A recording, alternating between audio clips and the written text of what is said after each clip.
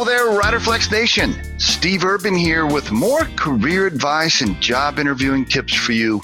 And as a quick reminder, if you enjoy our podcast, please remember to subscribe to our channel and like the episodes. And on today's podcast, I want to give you a tip around how to stand out from the crowd and how to save yourself some time, I think. Try making a video of yourself, right?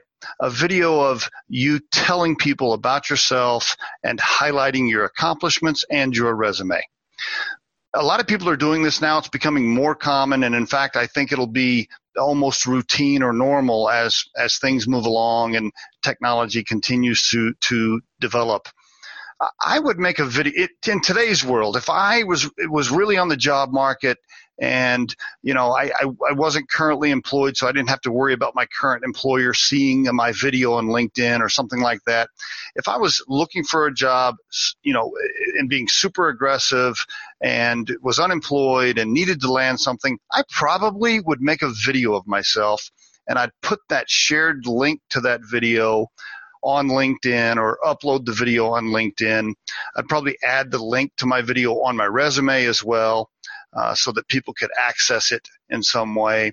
And let that video be a representation of who you are, right? A nice overview of who you are, what your experiences are, what your accomplishments are, and why you'd make a great employee.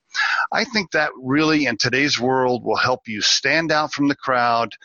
And quite honestly, it will save you a lot of time because there will be some employers that'll look at it and immediately reject you. Now, you may think that's a bad thing.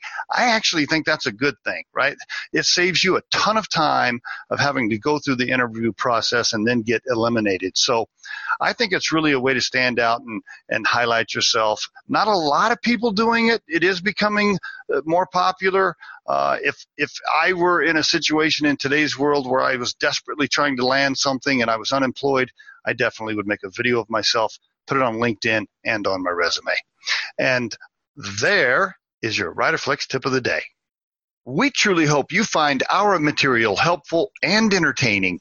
And while our podcast can be heard across most platforms, including iTunes, Google Play, Spotify, YouTube, and SoundCloud, you can become a supporter of this podcast by visiting our show on the platform Anchor FM. That's anchor.fm/RiderFlex. You can also send us your questions or suggested topics for future episodes to the email address podcast@riderflex.com or drop us a voicemail at 888-964-5876 extension 710. Visit riderflex.com to learn more about us. Thanks so much for listening, folks, and have a great day.